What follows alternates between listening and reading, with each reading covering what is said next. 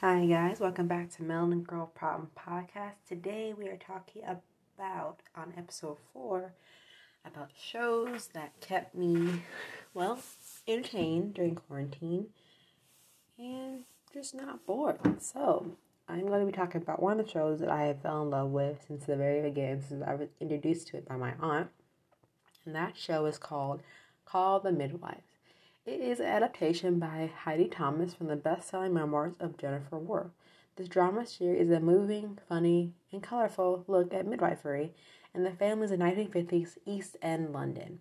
It follows newly qualified midwife Jenny, who joins an eccentric, lovable community of nuns who are nurses at Nanada's house. Jenny is surprised to find herself at a convent.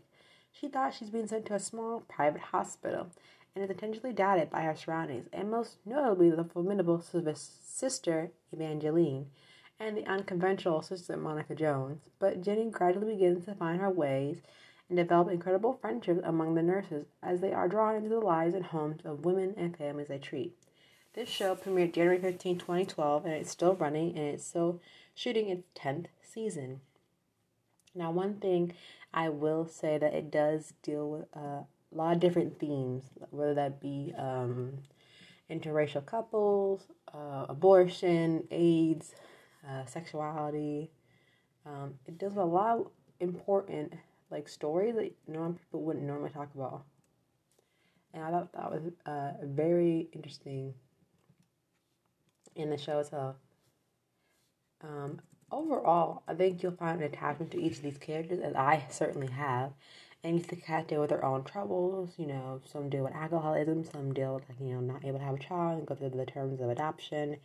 I think it's a very show to get very addicted into, and I think it does cast well. It does people deal with special needs and circus and adoptions and how mothers deal with adoption, how they deal with abortions, what the repercussions are, and the whether that deals with racism or all along the lines of different themes and the depictions of life in London at the time. I think they did a very good job of it. It's also on Netflix, and so far I would give it a 8 out of 10 because I love the show so much, and it does a good job of dealing with different topics that wouldn't think about what happened in London. I think it does a good idea of evoking those ideas, I would say, that you would normally see on any type of series, and I think it does a good job of that. I think, when we talk about midwife, we don't think of it being hosted in a convent with nuns, and they also deal with midwifery. So I think it does a good job with that, and I think as well, you see each of these women who are nurses and become midwiferys helping each woman in the different types of situations, and I think along those lines is that, you don't know what to expect. Every time you watch the season, every twist and turn just comes at you. Well, it does look prostitution, attacks, or, different types of medicine, the gas, help really pain for the women, different types of pregnancies, in any type of woman, little size, interracial, blacks, white, foreign people as well, Germans. It does a good job of, what women dealt with the pregnancy back then when, medicine was limited or just slowly advancing one way or another. So I think that's a good way to, portray a show in its best area, especially in East End London, where we had no idea in London, what they were doing medicine-wise in that particular case. But I think this is one of the shows that I found very fascinating because it takes these group of midwives from the East End London in the late 1950s to around the mid-1960s and beyond. And it's such a good show to get into. I don't think when you first watch the first episode that you kind of want to put it down per se, because you kind of don't want to. I think that, in all honesty, that it does a good job of creating a very strong storyline, especially in East End London. You deal with the what's the word I'm looking for? Basically, the financial status of each of the characters, and whether that be rich or poor. I think it does a good job of having a very, very strong grasp of the nuns and women who visit expecting mothers of popular and talented and providing the poorest women with the best possible care possible to take care of their children, that be birth control or any type of contraceptions they talk about. And you have different characters, and I would like to talk about some of them, without giving too much away, because I want you all to enjoy this show for yourself as much as I have. But I will give y'all a snippet of the one character that I like the most, and that is Trixie Franklin. Now, she's very interesting.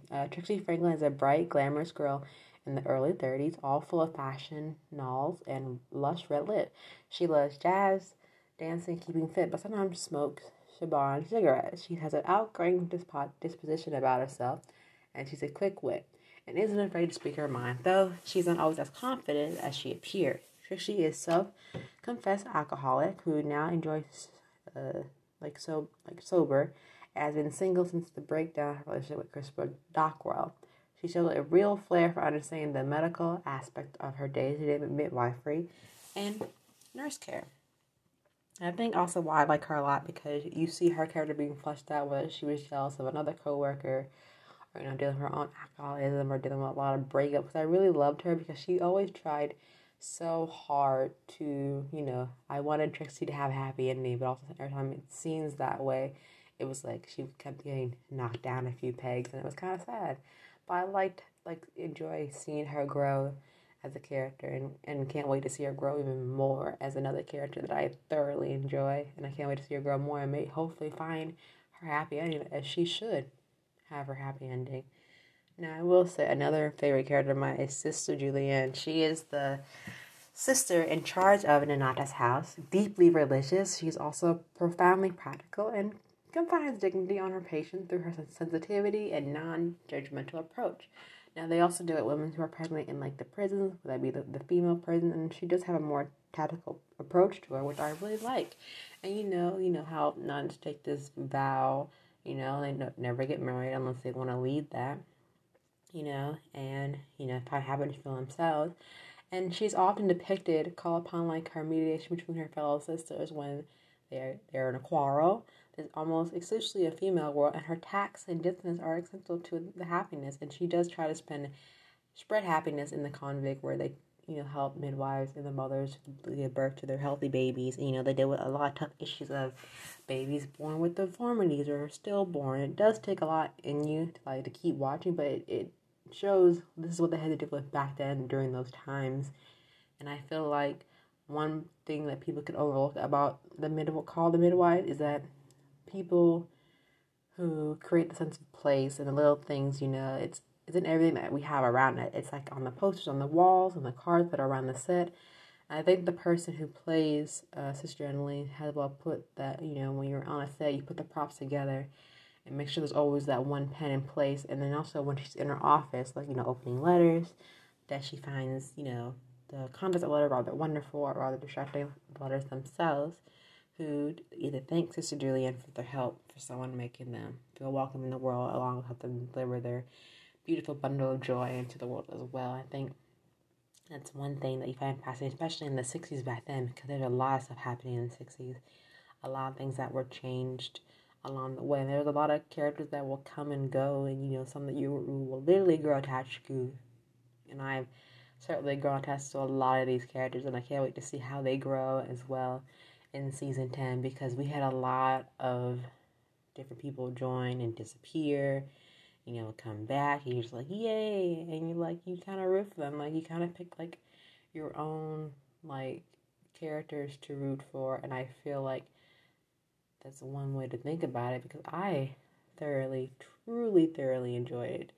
And, I hope you do as well, because this has 10 seasons, and I mean 10 seasons, and I thoroughly love a lot of them, because it deals with a lot of good, different themes, and, how the midwives handle with complicated births, and, treatments, and, holidays, and, each new year you get a new nurse, and the different challenges that they all face. And I think Call the Midwife is one of the good shows that I thoroughly enjoy, and I can't wait for season 10 to come out more episodes so I can see what interesting adventures all these new nurses get into, because I was hooked, and I'm still hooked to this day, and I can't wait for more seasons to come out.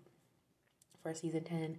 And I hopefully that y'all will check out Call the Midwife and let me know what you think, because I thoroughly enjoyed the show. Like, I've always kind of showed my roommates a couple of these episodes, and they're kind of hooked on it too, because they've kind of watched it with me, because I've kind of been rewatching it over and over again. And I thoroughly enjoy it, and I can't wait to see some of these characters have like their happy endings, or to see what kind of challenges they give for birth, for helping these women unpopular, and then their healthcare system growing day by day. And it's just an interesting drama to get into, because I thoroughly miss this show, and I can't wait to see more of it, because I just love this show so much. And I think, with COVID going on, the shooting of the season will be, postponed for right now because of COVID. They want to make sure all their staff and camera crew are very, very safe. But hopefully once everything, is calmed down, they want to make sure, like, the priority of their crew and staff are safe during this time. They just want to make sure that, everyone's safe, because, they don't want none of the characters to get sick. There are some older characters in this cast that are in the older age, and they want to make sure, they're safe as well. So hopefully we'll see season 10 shoot out some more episodes, hopefully very soon, and we can't wait to see where this cast of characters take us next. So I can't wait to, continue watching it. They did post the Christmas special for 2020 for season 10, but right now the filming of the season has been postponed due to COVID. But hopefully once everything calms down, they'll be back to shooting again, and I can't wait to bring them back to see the full season 10 and many more of season 10 for Call the Midwife season premiere for this show. And I think also we'll see some returning characters. If you've been watching the show as much as I have, certain characters that will be definitely returning, and because I just love seeing them on the screen, like being rooting for them, and just cheering for them, like their own little personal cheerleaders, and hoping that they all get their happy ending at the end, and seeing how they'll continue to grow with the strong character development with each of the cast members. And I hope, that they'll be able to grow and many more seasons to come, not just stop at season 10, but like season 20, 26, and I can't wait to see these characters finally adapt to their own unique characteristics and their own unique personalities, that they'll be able to grow as, the ideal of finding where they belong, place in the world, whether that be in popular either in London or somewhere else in the country. And I hope you enjoyed episode 4, talking about a show that I've been binge watching constantly nonstop, and I hope that you will enjoy it too as well, and I will see you soon for our next episode. Until then, bye.